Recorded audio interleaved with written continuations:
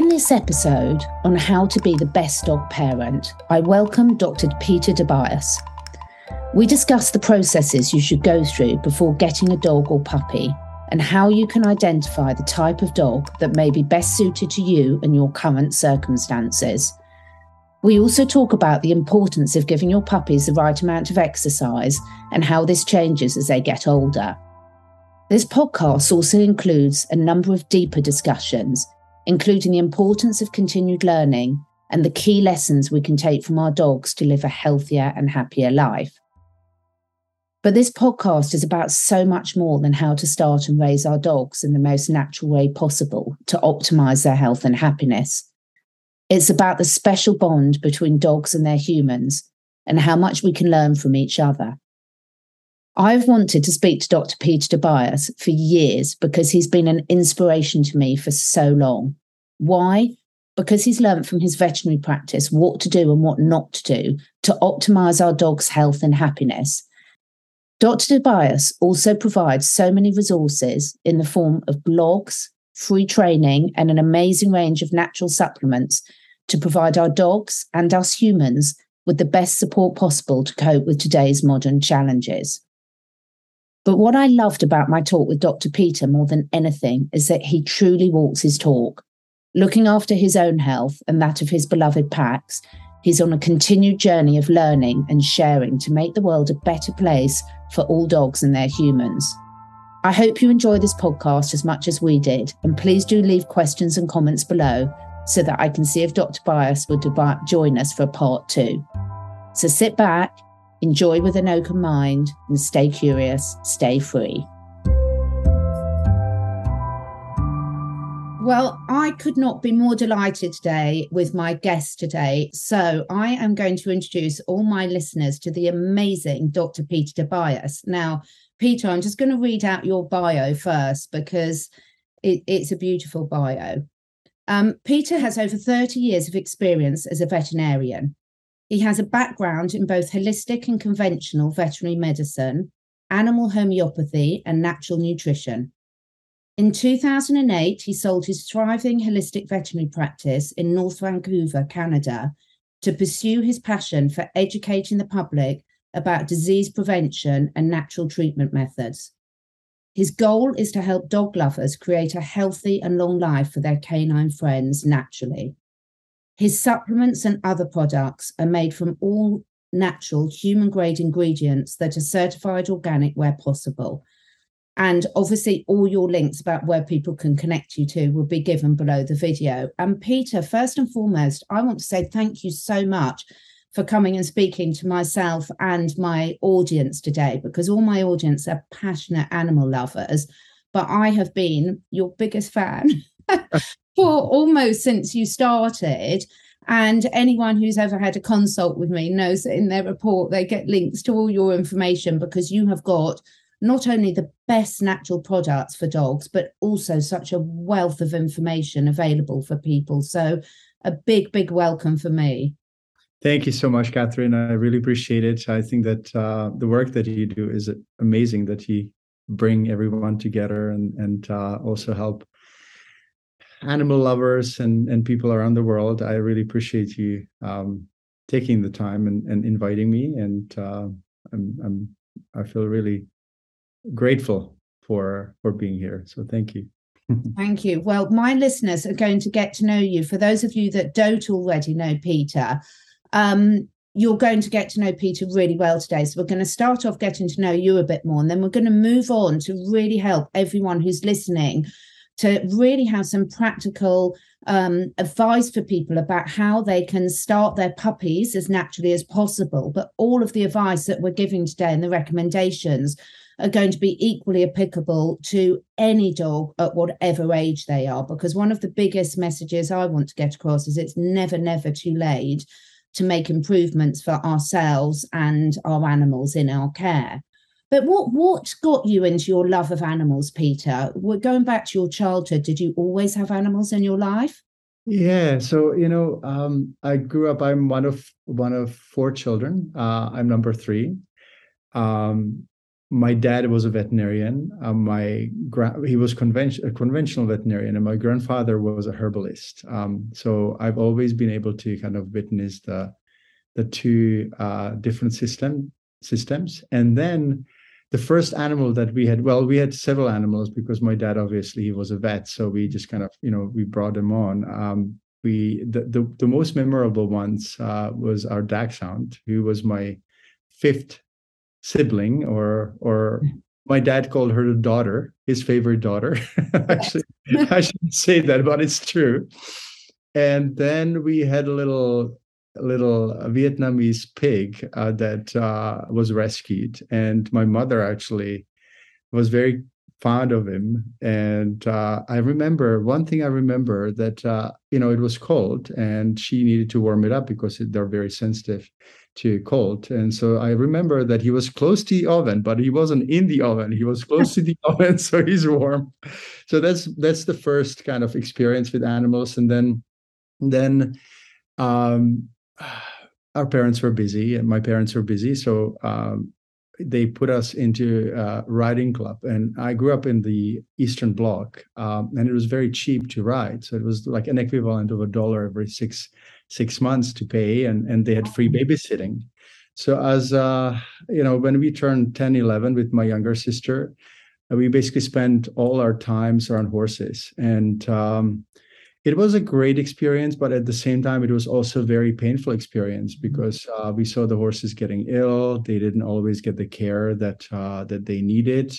The stables weren't really nice. And obviously, all the horses were owned by the government organization and so on. So it was very different. But one of the horses, I fell in love. Her name was Alpha, but she wasn't really Alpha. She was just a lovely, lovely, lovely horse.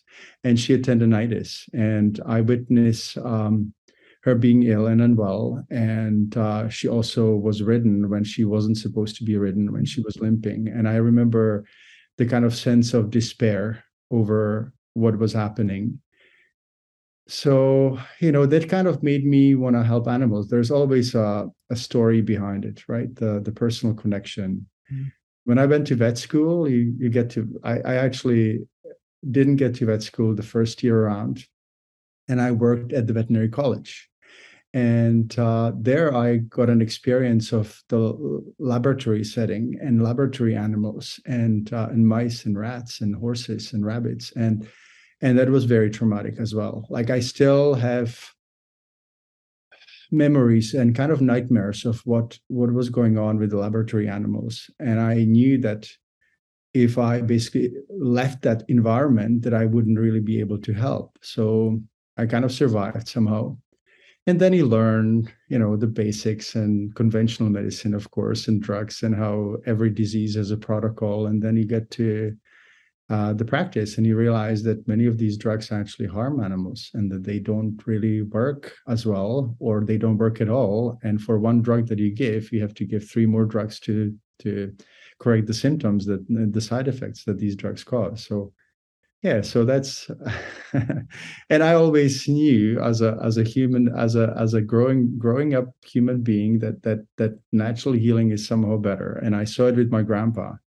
And he was an amazing herbalist, and he taught me about herbs. And I also suffered from very severe allergies when I was a teenager. I was not able to breathe through the nose for 6 months out of the year. So when I was 19, 20, I started kind of looking into different books and started reading. I didn't know what made me or who made me, probably the allergies. But I kind of cured my allergies, my hay fever, just through diet and through following some of this advice. And it was really interesting. So, and then I moved to Canada, and everything got canceled. I mean, like, I became conventional again because I had to pass my board exams, and suddenly I was one of the largest sellers of dog kibble in the province, right? Like, I'm embarrassed about it now, but I also want to say to everyone that it's never too late, and we all have our evolution, our process. So anyway. That's absolutely fascinating. And I can identify with a lot of that. I mean, as a biologist, I was absolutely traumatized by the lab experiments and at university, I used to get myself into a lot of trouble because I used to sneak back later on and release a lot of the mice and rats into the local woodland. I don't know how many of them survived, but I did get myself into quite a lot of trouble doing that, but it was worth it, and the frogs and things. But I think you've hit on a really, really important point there about that, we all make decisions, because everyone watching this, we live in a society where we can talk for hours about the whys, but where we are almost brainwashed into ridiculous decisions when that light bulb moment goes off to it. So for me, I find it quite fascinating that as a species, we need nutritionists. Every animal in nature knows how to feed itself. And the beauty of the fact of when you let animals start to make decisions for themselves. I mean, I love herbs. I'm absolutely passionate about herbs and things. I do something called zoopharmacognosy, animal self-medicating. But I think it's important that when people are watching this and we go through the conversation today, that we don't blame ourselves for poor decisions, because when you know better, you do better. And I look back at some of the decisions I've made for some of my animals, and I absolutely cringe. But at the time, I genuinely thought I was doing the best thing for them. So, I mean, your impact of your grandfather being a herbalist, that is absolutely wonderful that in your childhood you had these two very, very diverse but equally important influences on you. And obviously that's had a big impact on shaping where you are now.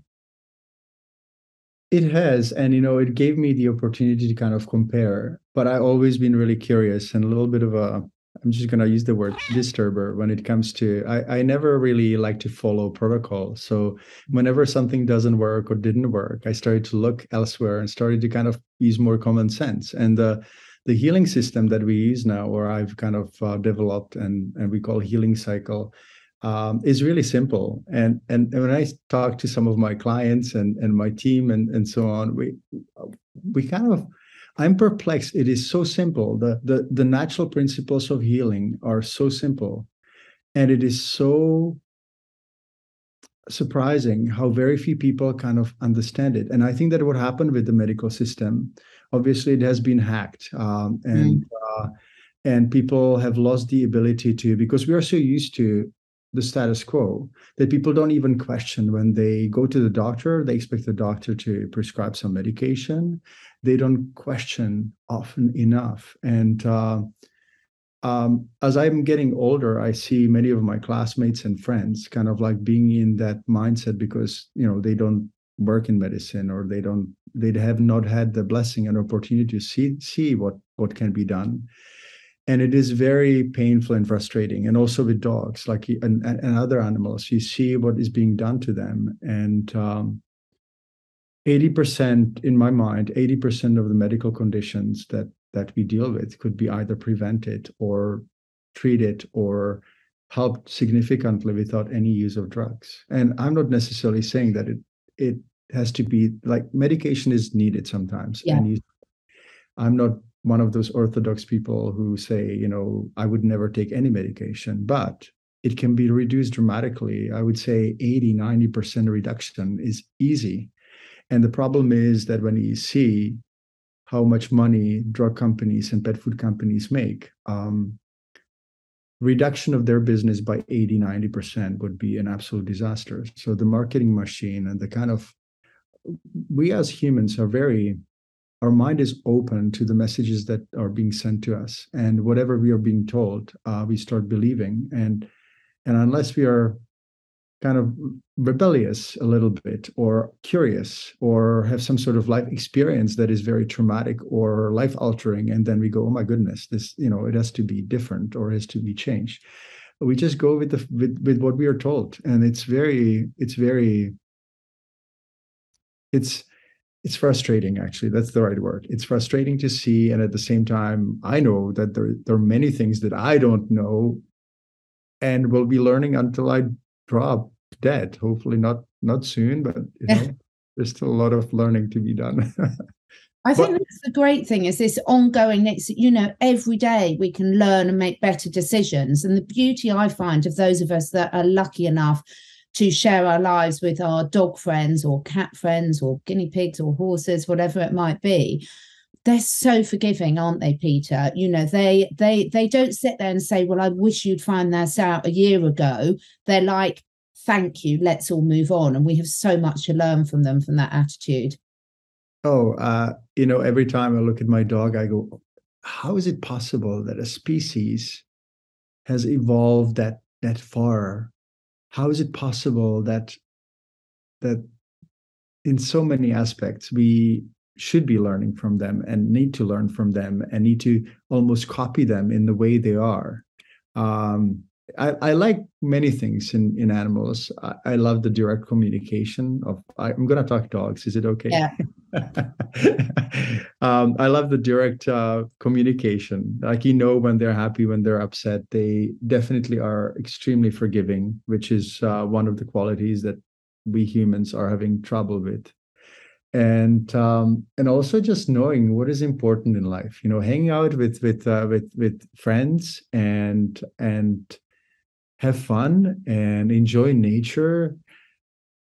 They're just so perfect. Like, it's really hard to, and if they're not perfect, it's often because we humans have messed them up, whether it's through traumatizing them or not allowing them to be animals, not allowing them to sniff other dogs, not allow them to be with other dogs and with their friends. And they suffer, and then they may turn unhappy, depressed, or aggressive. And yeah, I see that a lot.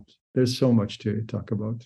Oh, there's so much to talk about. Yeah, honestly, there really is. And I think, what we're going to be well, let's get on to the nitty gritty of when people get a puppy. Before someone gets, whether it's a puppy or an adult dog they're bringing into their lives, what are some of the key things, Peter, that you would encourage people to do their homework on first? Because a lot of people, particularly in the lockdown, I don't know what it's like. I know you share your time between a few different locations, but in the UK, we've had so many people at the start of the lockdowns went out and got dogs, and they knew nothing about how to raise a dog successfully. And so we've had a lot of disastrous consequences from that. So in an ideal situation, we'd encourage people to do their homework beforehand. Where would you want people to start with that? I think that the first kind of exploration has to start with us. Do we want a dog because other people are getting dog? Do we want a dog because we are temporarily lonely? Do we want a dog because we want to solve some personal challenges and issues?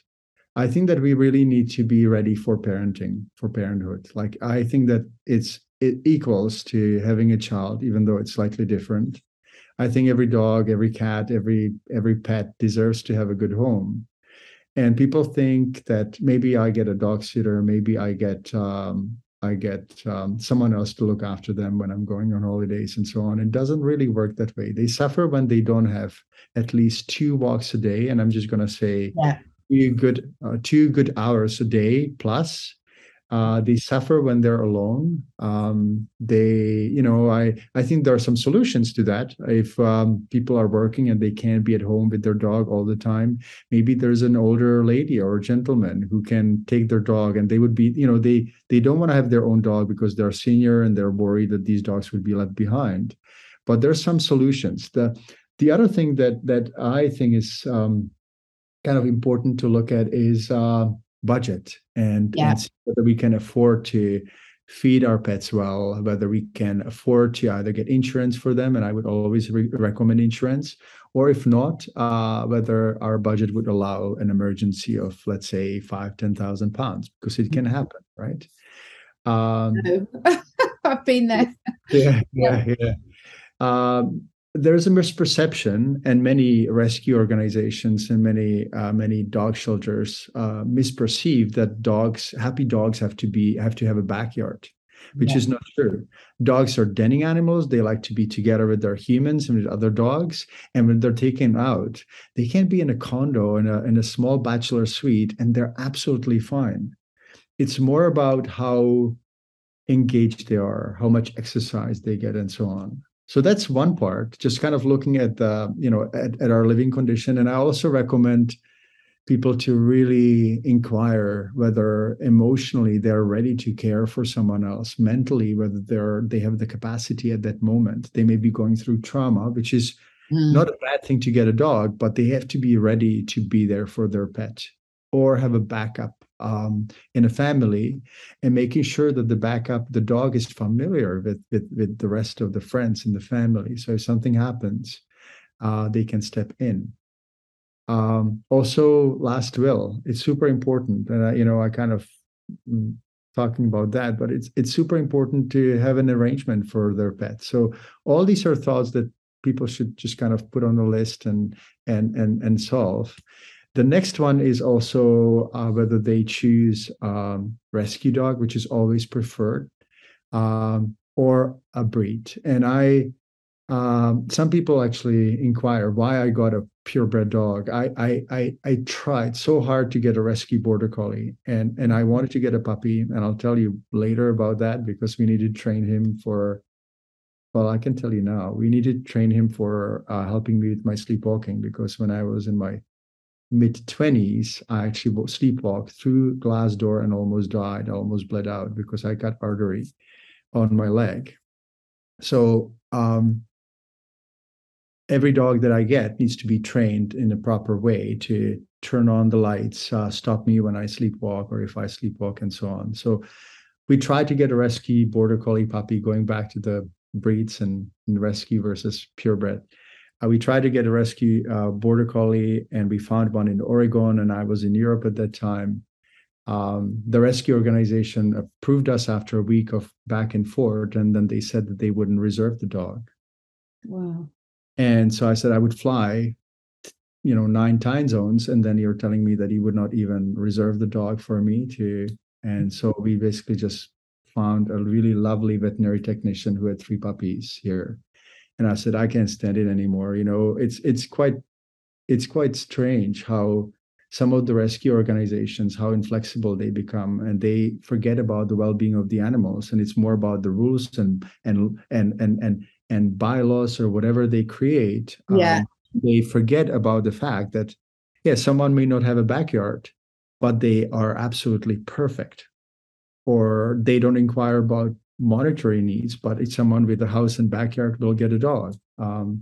Recently, and I hope it's okay that I'm derailing, but recently we had an experience where our friends who had a previously rescued dog that we fostered and they adopted 20 years back, amazing dog parents.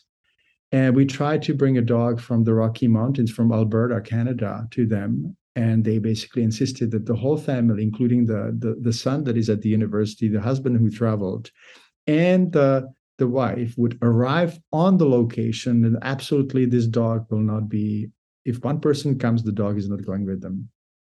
So I know. I'm so with you, Peter, because I've worked with a lot of rescue organisations, and I do understand the challenges they're under with staff shortages and the burden of responsibility. However, I do agree that there's a lot of devastating decisions being made both ways, where really wonderful home environments are being missed, but equally where dogs with what I would call more special needs, like mine have had, are put with people that just haven't got the experience to do it. So my current, all my animals are rescues, but when I had young children, I had Labrador rescues, and I've always grown up with Labradors. I know the breed incredibly well. They were amazing. I couldn't have had my current 2 dogs, who are absolutely adorable in every way, but I needed to be at a certain stage of both competence and knowledge, but also have the home circumstance where I could give them the secured home needs that they needed. So I do think it's really sad, and it's one thing that I'm really passionate about, is how we can help share this information with rescue organisations to help give them a different perspective of ways of looking at things. And it's all well intended, and I actually think that people who rescue pets and animals and do this work are incredible and they're angels in many ways. But you know what happens? Sometimes even the best intention may end up with not the best results. And we all know that. We all been there. Yeah. So this is not to talk negatively about the process, but it's to actually have a conversation. I'm a big believer that conversation has to happen, and the conversation that is not, that is open, and people listen to each other and try to see their points and try to exchange opinions, and then eventually it'll end up in a positive way, as opposed to me thinking that we are against each other if we have a different opinion. It's so important, and for so many people will choose a dog based on looks alone without understanding the needs of, because obviously different dog breeds yes. different environments and do have, and if you're taking on a rescue that's been traumatized, you're going to need to have different tools in your toolkits to deal with that and help the dog settle more. So it is really important that people just get away from just the physical side of things and really understand what they're taking on to become a pet parent. Absolutely. So going into breeds and fashions and fads and all that, dogs are not, or pets are not a purse. They're not a car. They're not an accessory. And I've seen that. I could name you exactly the decades or the periods where a certain breed was popular, and then it's another one and another one. And these dogs suffer not only from being adopted by unaware people, but also because they usually become inbred and become more disease prone, or they can't breathe because their noses are too short, or their airways are collapsing, and so on. And they have multitude of really serious problems that sometimes ends with very severe propensity to cancer or to shorten lifespan. Many breeds are like that. I love, actually, I think that the best dogs are really mutts when it comes to it, and they can have a certain characteristic. They may be border collie crosses, or they can be boxer crosses, there can be poodle crosses. But again, when our society is so focused on the looks that people I think dogs actually came to teach us one more lesson, that we should really focus on our soul and the energy. You know how dogs are drawn to good people and suddenly they're afraid of someone, and we don't really know why, but they know why. And I wrote a little piece just some time ago about the fact that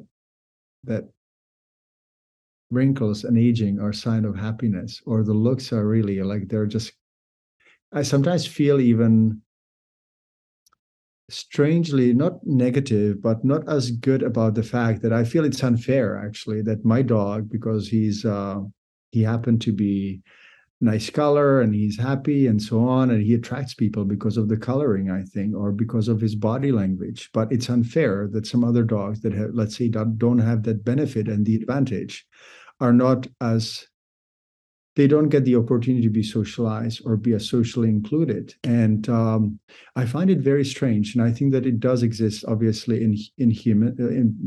among humans, but also it exists, racism does exist in between breeds. And it's interesting.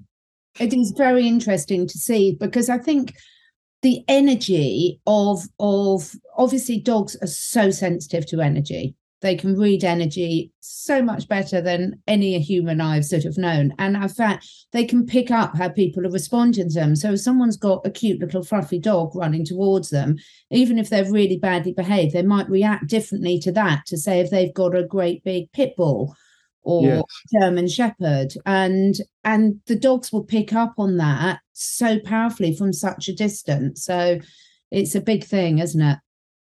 It's complicated. I think that we could talk for 3 hours about breeds and what's happening on that level. But But doing your research is absolutely crucial, because absolutely. Most people completely underestimate the amount of exercise that a dog needs and a human to stay healthy, and the type of exercise, because they need to be allowed to move and interact as a dog moves and interacts. And a walk on the harness around the block of a housing estate is not going to do it for most dogs or most humans. Do you want to talk a bit about that, Peter? Because that's crucial again when people get dogs, to understand what they need and how much exercise they can and can't have at certain ages, for example. Okay. Why don't we just start with the adult dogs first, and then we move on to puppies, because you wanted to talk about puppies anyway, and what to do after a puppy comes in a house if it's an adopted puppy. So I agree with you 100% that dogs can get enough exercise on the leash. And our society, in many places, I think UK is one of the best places in the world for dogs. The same in Prague and Czech Republic, very dog-friendly country. Canada is somewhere in between, where the leash laws are so restrictive, where dogs often don't get a chance to be off the leash, and we cannot basically exercise. I mean, yes, some dogs can jog with people. Some people overdo it by trying to make dogs running behind a bike or something, which is really horrible. And the extremes that I've seen is that people actually get their dog to some sort of field road and sit in a truck and drive, and the dog is trying to catch up with them, which is, in my mind, criminal offense. But going back to the leash, so I think that there are several different kind of ideals that I would love to kind of help to implement. And one of them is that every dog and every place has off-leash places, but not these ghettos where there's a fence little area for dogs to misbehave and fight and be dysfunctional. It's more just the parks and the space where they can run.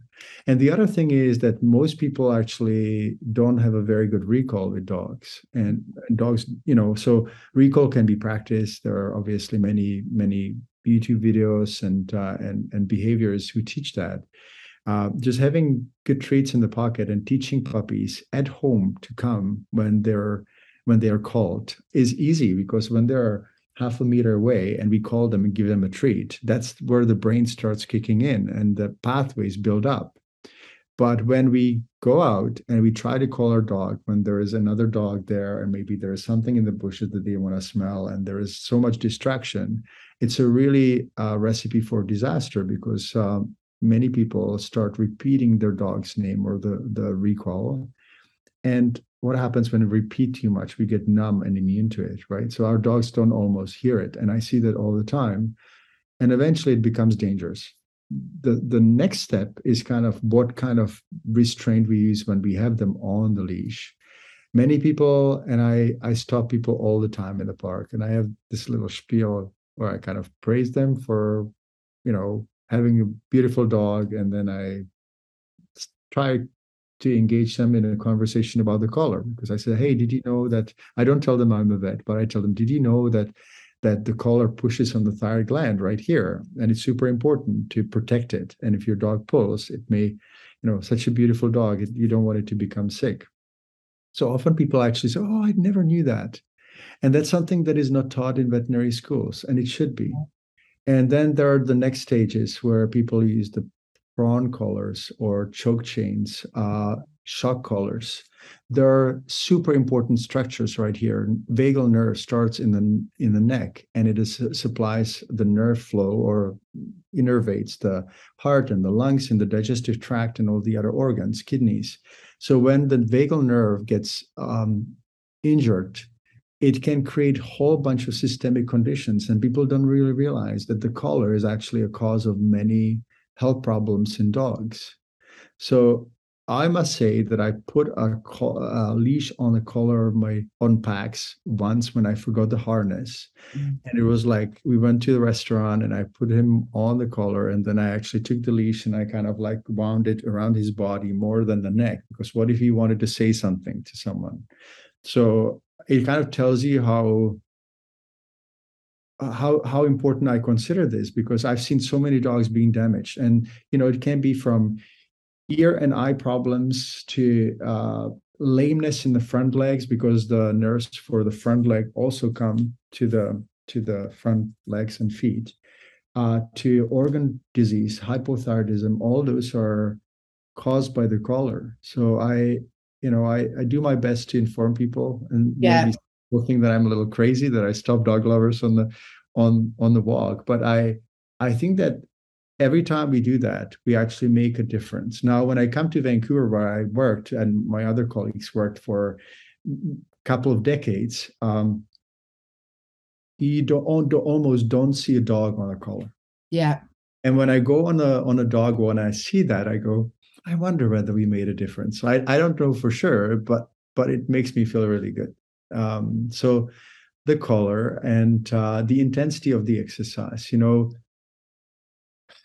puppies should play and kind of go for easy walks until the age of 6 to 7, 8 months, and maybe even beyond. So think about it this way: the growth plates are open. When they fall somewhere, or when they get stressed by too intense exercise, let's say we're running in the park and retrieving a ball or a frisbee, they can break their growth plates. They can cause serious damage, and also they can start having some other issues. My first dog, Sky, a border collie that was ball obsessed from very early age, and guess whose fault it was? He started having diarrhea at the age of 3 or 4 months, and nothing worked. Absolutely nothing worked. I was absolutely terrified that we were going to lose him. And it went for weeks and weeks. And then I started to kind of look at some different Chinese medicine approaches and so on. And I realized that the energy pathways and nerve pathways come to the intestines, come from the lumbar area. Yeah. He sprained and strained his muscles and probably slipped and slit a few times. And it affected the function of the gut. So now part of the diarrhea protocol in my practice or in my writing is to actually look after the back, or stop doing these exercises that are really intense and injurious. Not saying that dogs should never do it, but some dogs do it for hours and hours a day. So I would just point out to people all Peter's links below, because one of the things that I think you are so special is you've raised that connection.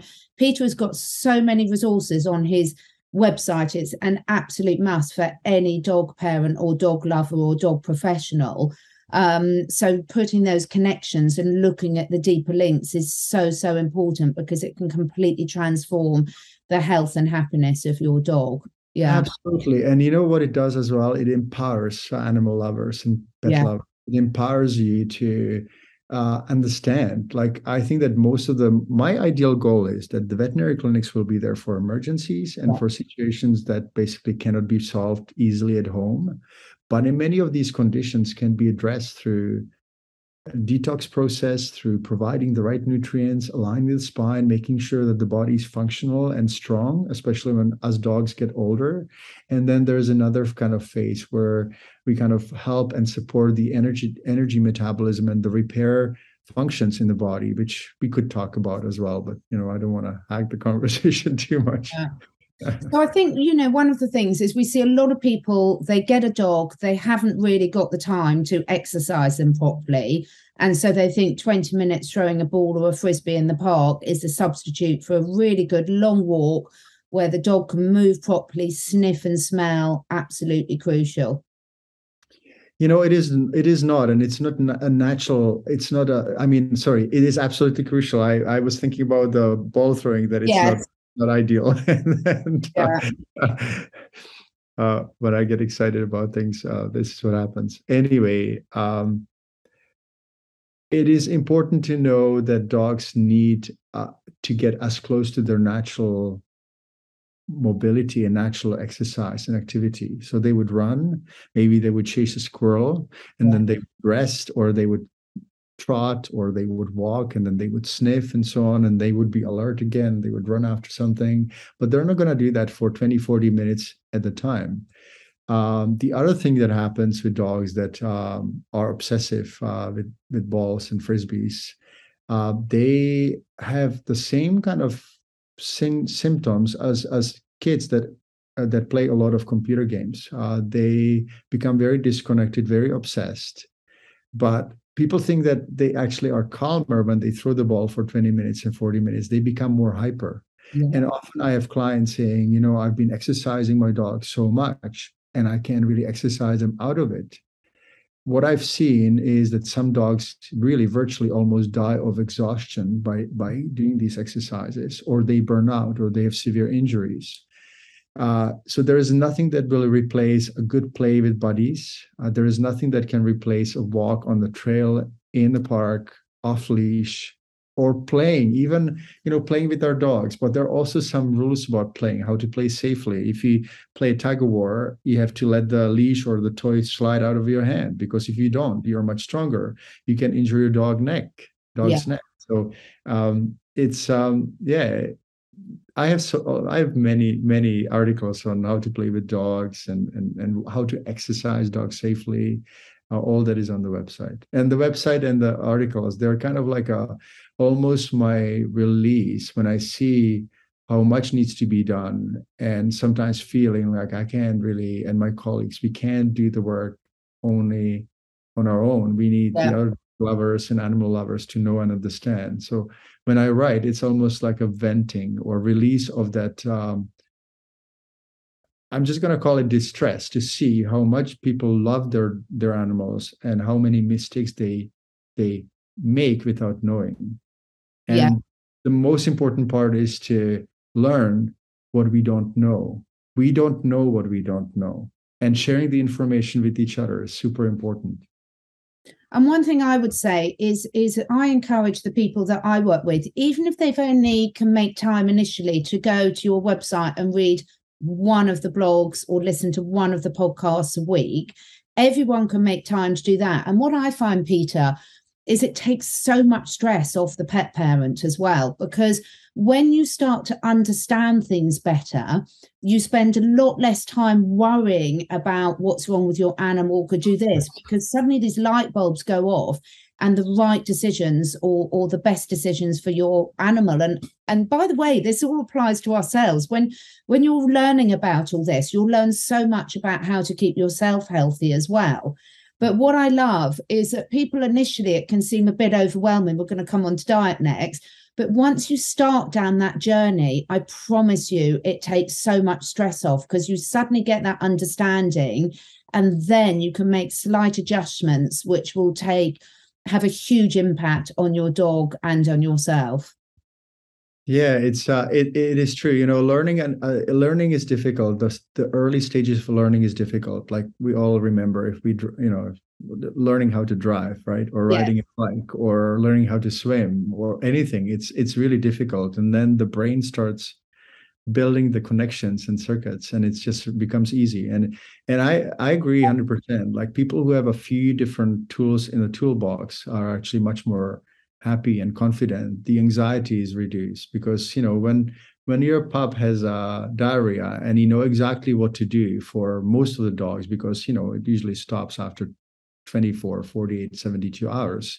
If you know what to do and what to watch for, and if you know when it's an emergency or when it can be dealt with at home, and it's really good. It's really helpful, I think, for most dog parents, or how to treat a wound, or what not to do, how not to make mistakes that we all make.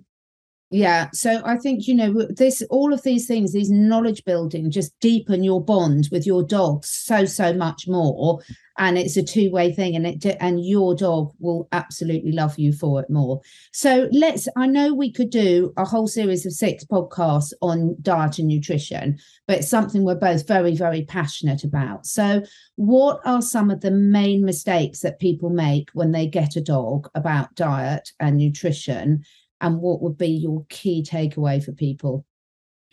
I think that the key problem is that there is no human doctor I know that would say, in order to be healthy, you have to eat processed food. Mm. And in veterinary medicine, we have had the unfortunate alliance with pet food companies. And I don't think that it was bad, ill-intended. But we as veterinarians care about the animals, and often we can't imagine that some other entities cannot care about them as much. So we've been brainwashed for generations now to feed kibble. And also the cost of, let's say, fresh food and so on is sometimes high. But the first thing that I would recommend is, if you can, if you're getting a dog, feed your dog homemade diet. Feed your dog diet of meat, vegetables, raw bones, which will look after your dog's teeth, and some other healthy table scraps and leftovers. The other thing is that pet food companies made us believe that dogs absolutely must not eat salty food. And suddenly you look at it and you go, okay, so we give salt licks to animals and we eat salt, and suddenly dogs are the only species that cannot have any salt. Like, what is that about? Not saying that we should give them French fries or, on regular basis, or some sort of junk food or chips. But there's so many illogical myths and ideas that were brought to us by pet food companies. I'm not sure whether you know that the first kibble maker was an electrician who basically some leftovers to scraps at the port, and he had the idea that he can make dog cakes, and that was, I think it was Hill's Company. Eventually it turned into Hill's Company. So yeah, I have raw food is definitely my passion, and cooked food is also okay for dogs if people don't feel comfortable. Whenever we look at dogs, we have to think of what they would eat if they weren't with us. And they definitely would not be grazing in a field of wheat. They would not be eating hay. They would not be eating wood chips. They would not be eating any of that. And they would not be adding chemicals and preservatives. There's 37,000 billion chemical reactions happening in the body every second, right? And once you start adding the different chemicals and preservatives and all that to the body, those reactions actually will become chaotic, and that's how disease starts. Beside deficiencies, I have this kind of strange analogy. I imagine that our health is like Jenga tower, the tower where you remove pieces and it topples down. Because if you add pieces, if you make it too tall or too bulky, it'll topple down. If you have pieces missing, it'll collapse as well. So, nutrition is super important, but there's also another problem, that food is not what it used to be. We have very severely disrupted the natural nutrient flow in nature, because if you look in Africa and Savannah, that's one of those places where it still works. The animals graze, and then the herbivores are eaten by the carnivores, and they all go back to the ground, and also the manure and feces and that. But if we transport tomatoes from Spain to the UK, for example, it's not gonna end up in the compost in Spain or in the field. It's gonna end up sometimes in compost in the UK or in the garbage. So we put the most valuable resource in landfills. Yeah. So I have a composter, electric composter, and I put the food at least in little pots or flowers, or sometimes I take the compost and I put in the garden somewhere, because when this disruption happens, our food becomes very depleted, and farmers don't have the resources to replace these nutrients and replenish them. So that's how I came to formulating supplements and formulas, because I started to see how much difference they make. And I also knew that there was an issue with ingredient quality, with manufacturing. And so I just kind of happened to stumble. Well, I was asked to formulate one formula, and then I suddenly realized that I have to do that. And it's actually one of the most mind-blowing and eye-opening experiences where, for example, I provide a mineral supplements, how many problems and diseases disappear. I didn't know that it was possible to do it as simply through natural diet, through detoxing and providing omegas, minerals, amino acids, fermented vitamins, and probiotics. And you pretty much are set for preventing most of the health conditions. And it's fascinating. Resources. There are many people who actually teach raw diet feeding. There are some differences, but I would say, someone like this philosophy, another person likes this philosophy, but it is kind of like in the core and the center, they all meet in Exactly. principles. I have created this recipe maker that people can use for free, and they can create recipes because people wanted me to make recipes. And I said, I don't want to write recipe books for dogs. I just don't want to. Why don't you just create the recipes for yourself and then you share it with others, share them with others. So the recipe maker is really helpful because it talks about the different ingredients and what is good for dogs and what is not, because people sometimes don't know. Can I feed my dog mushrooms? Can I feed my dog cabbage? Can I feed them carrots? Like most of the time when I hear people feed vegetables to their dogs, they say, yeah, I feed my dog carrots, but they don't really know that carrots don't digest as well in the digestive tract of a dog.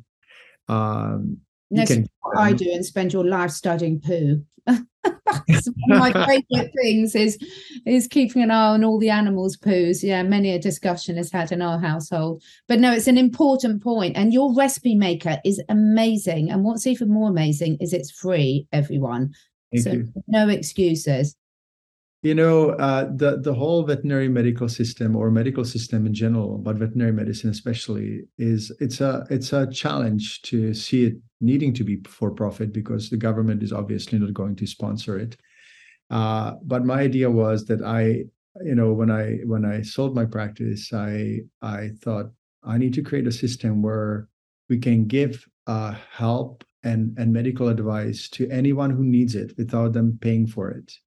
And so it took a little bit of thinking and error and trial, and the early years were really, really difficult. And then with the supplements that make a difference, and at the same time they basically support the service that we provide to the canine, to dog lovers and beyond. So yeah, it's I think everything is possible, but I think that health as a domain should be as free as possible, and that the information, and that ideally even the knowledge should be for free.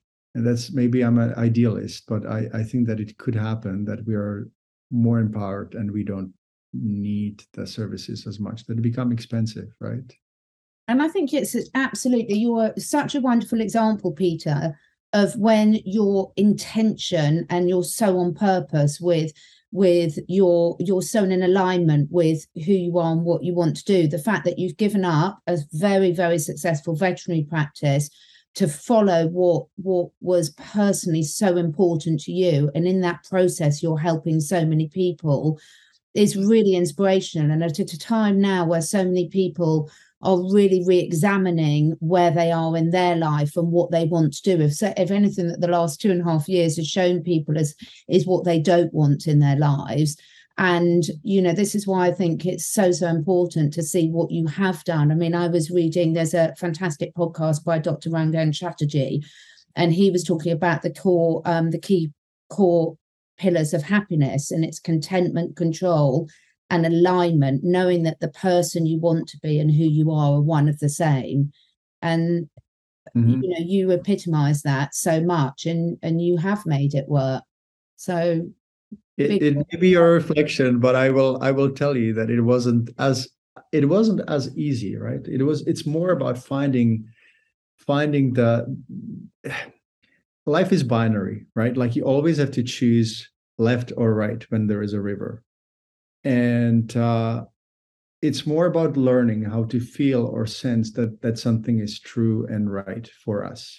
So, on the airplane, they say that we should put the mask on first and then help others. And I think that with me, I ended up burned out actually completely because of the the long hours and actually pay that hasn't sustained the holistic practice. The sales of drugs and pet food are actually crucial for the veterinary practice survival. And I didn't do that. So I was always, it was, even though I was busy beyond belief and I was helping, I wasn't able to create a model that was actually completely sustainable. So at one point it was sustainable, but it was a struggle, right? Mm-hmm. So I thought, okay, how can I make more difference, the same or more difference? And being able to spend some time with my mother and being mobile and doing that. So I started reading a lot of self-help books. If there's one thing that I would recommend, go through, buy an Audible account or some sort of similar account and listen to books when you're driving, or read books if you prefer reading. But there's such wealth of information, and through trial and error, I basically realized, number one, I want to do what I want to, what I've been doing, because I love the work. I love it, but I didn't like the format. Things that I had in my life on the list, and the things that I didn't have on in my life, I wanted, like freedom and mobility and so on. And then started basically crossing the different things that I no longer could manage, right? Yeah. And just, okay, I can do this, but I want to do this, and I want to do this. And as he said, and I really love what he said, it's really listening to our soul. It's really listening about whether something feels true or not. And you know, I think that so many people make decisions on the basis of what others think, or what others want, as opposed to what they really feel inside. And yeah, it's, you know, I have a male partner. I'm in a same-sex relationship, and I remember my dad, when I came out, he says, "You haven't chosen an easy life for yourself." And I said, "How do you know?" And you know, so it's just like, yeah, we just have to really live true life. Yeah, it would be the official one and the other one. It just doesn't work. Like we know so many examples in history, and even in current times, like that, where people just, it's like a dam that cannot be stopped, right? Like it eventually will show up in a disaster life, or drugs, or some sort of mental disease, or whatever else it is. So yeah, it's interesting, and it's constant learning. It's not easy, you know.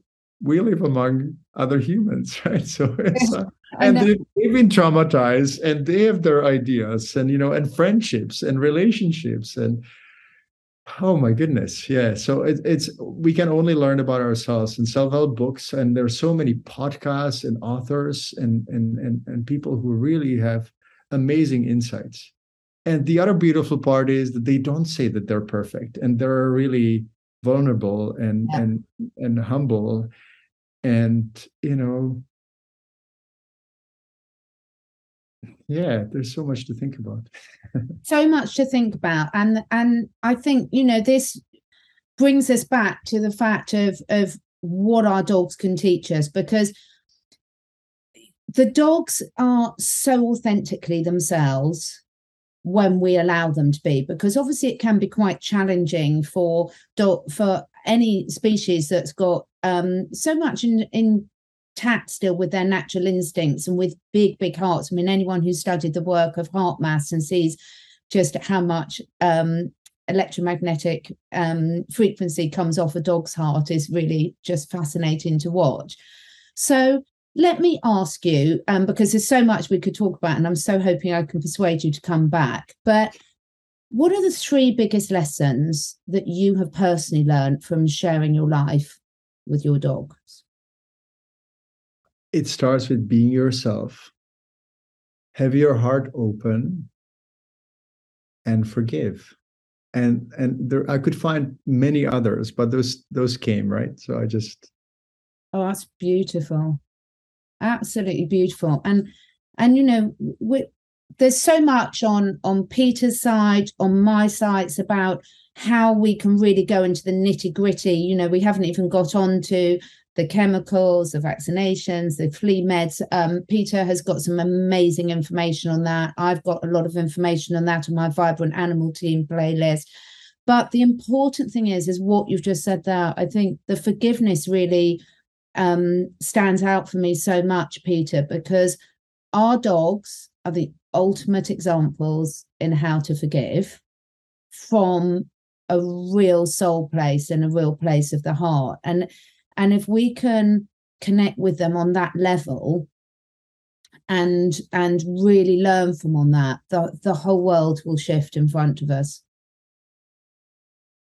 Absolutely. And I think that the basis of all this, I think the basis of all suffering, unless there's some sort of brain dysfunction and disease in some individuals, and we could name a few, um, I think it's fear, actually. Yeah. It's fear. I think that fear breeds the distrust, the close heart, the all the problems that we deal with actually are fear based, unless there is some sort of biochemical neurological dysfunction, which can happen, right? Some people may be lame, others may have a kidney disease, and some people may have a disease of the brain. So it does happen, but I would say that if we were unafraid and if we were able to just sit down and talk, I think that the world would be so much better. And dogs are, I'm not sure how you feel, but we're probably similar. We kind of are similar in many ways. Um, they're conduits of the love. They're conduits of the understanding. I think that they truly can change the world. And that's why I get so sad and kind of upset when I see certain people just not liking dogs and they don't know how amazing they are.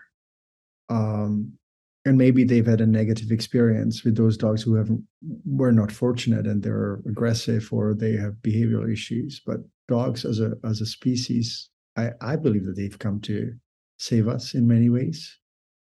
Yeah. How do you feel?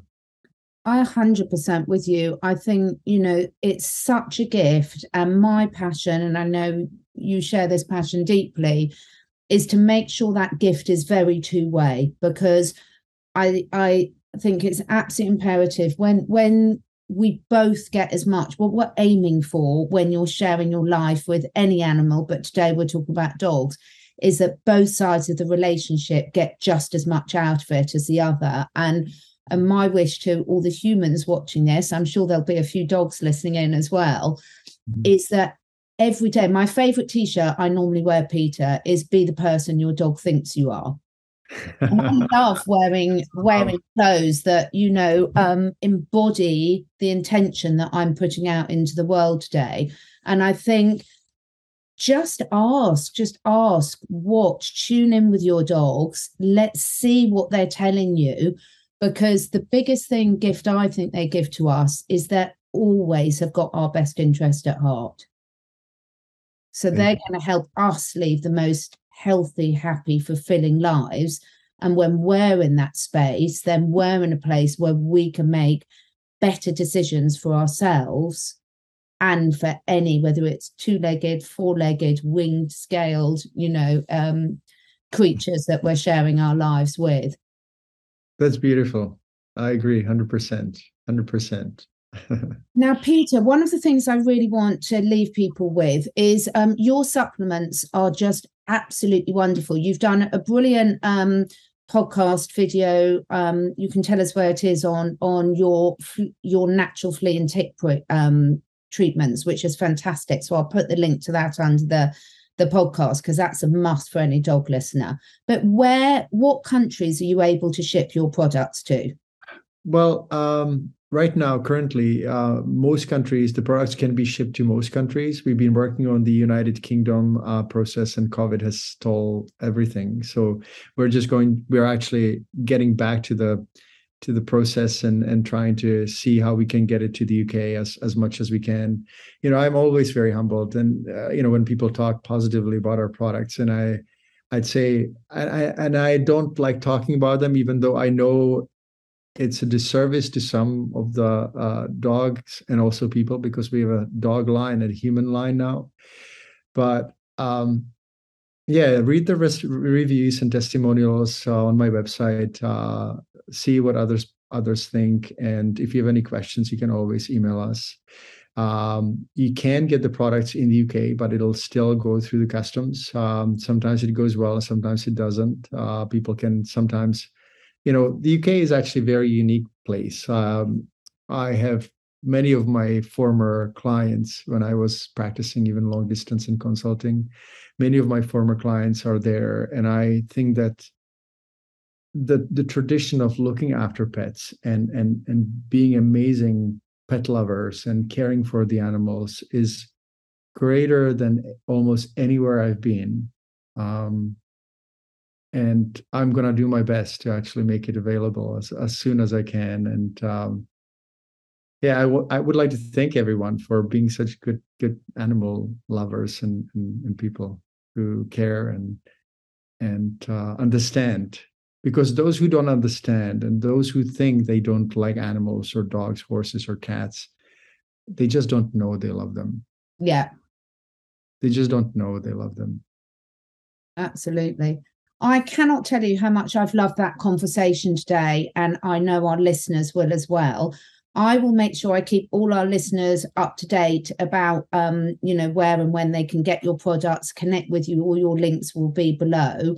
And I would say Peter's team as well are really, really efficient and really, really helpful. So if it's not obvious when you go on the website for the supplements, because the supplements are an absolute must for the dog lovers, and also you've got a human range. And what I really, really love is I love your natural flea and tick prevention products as well.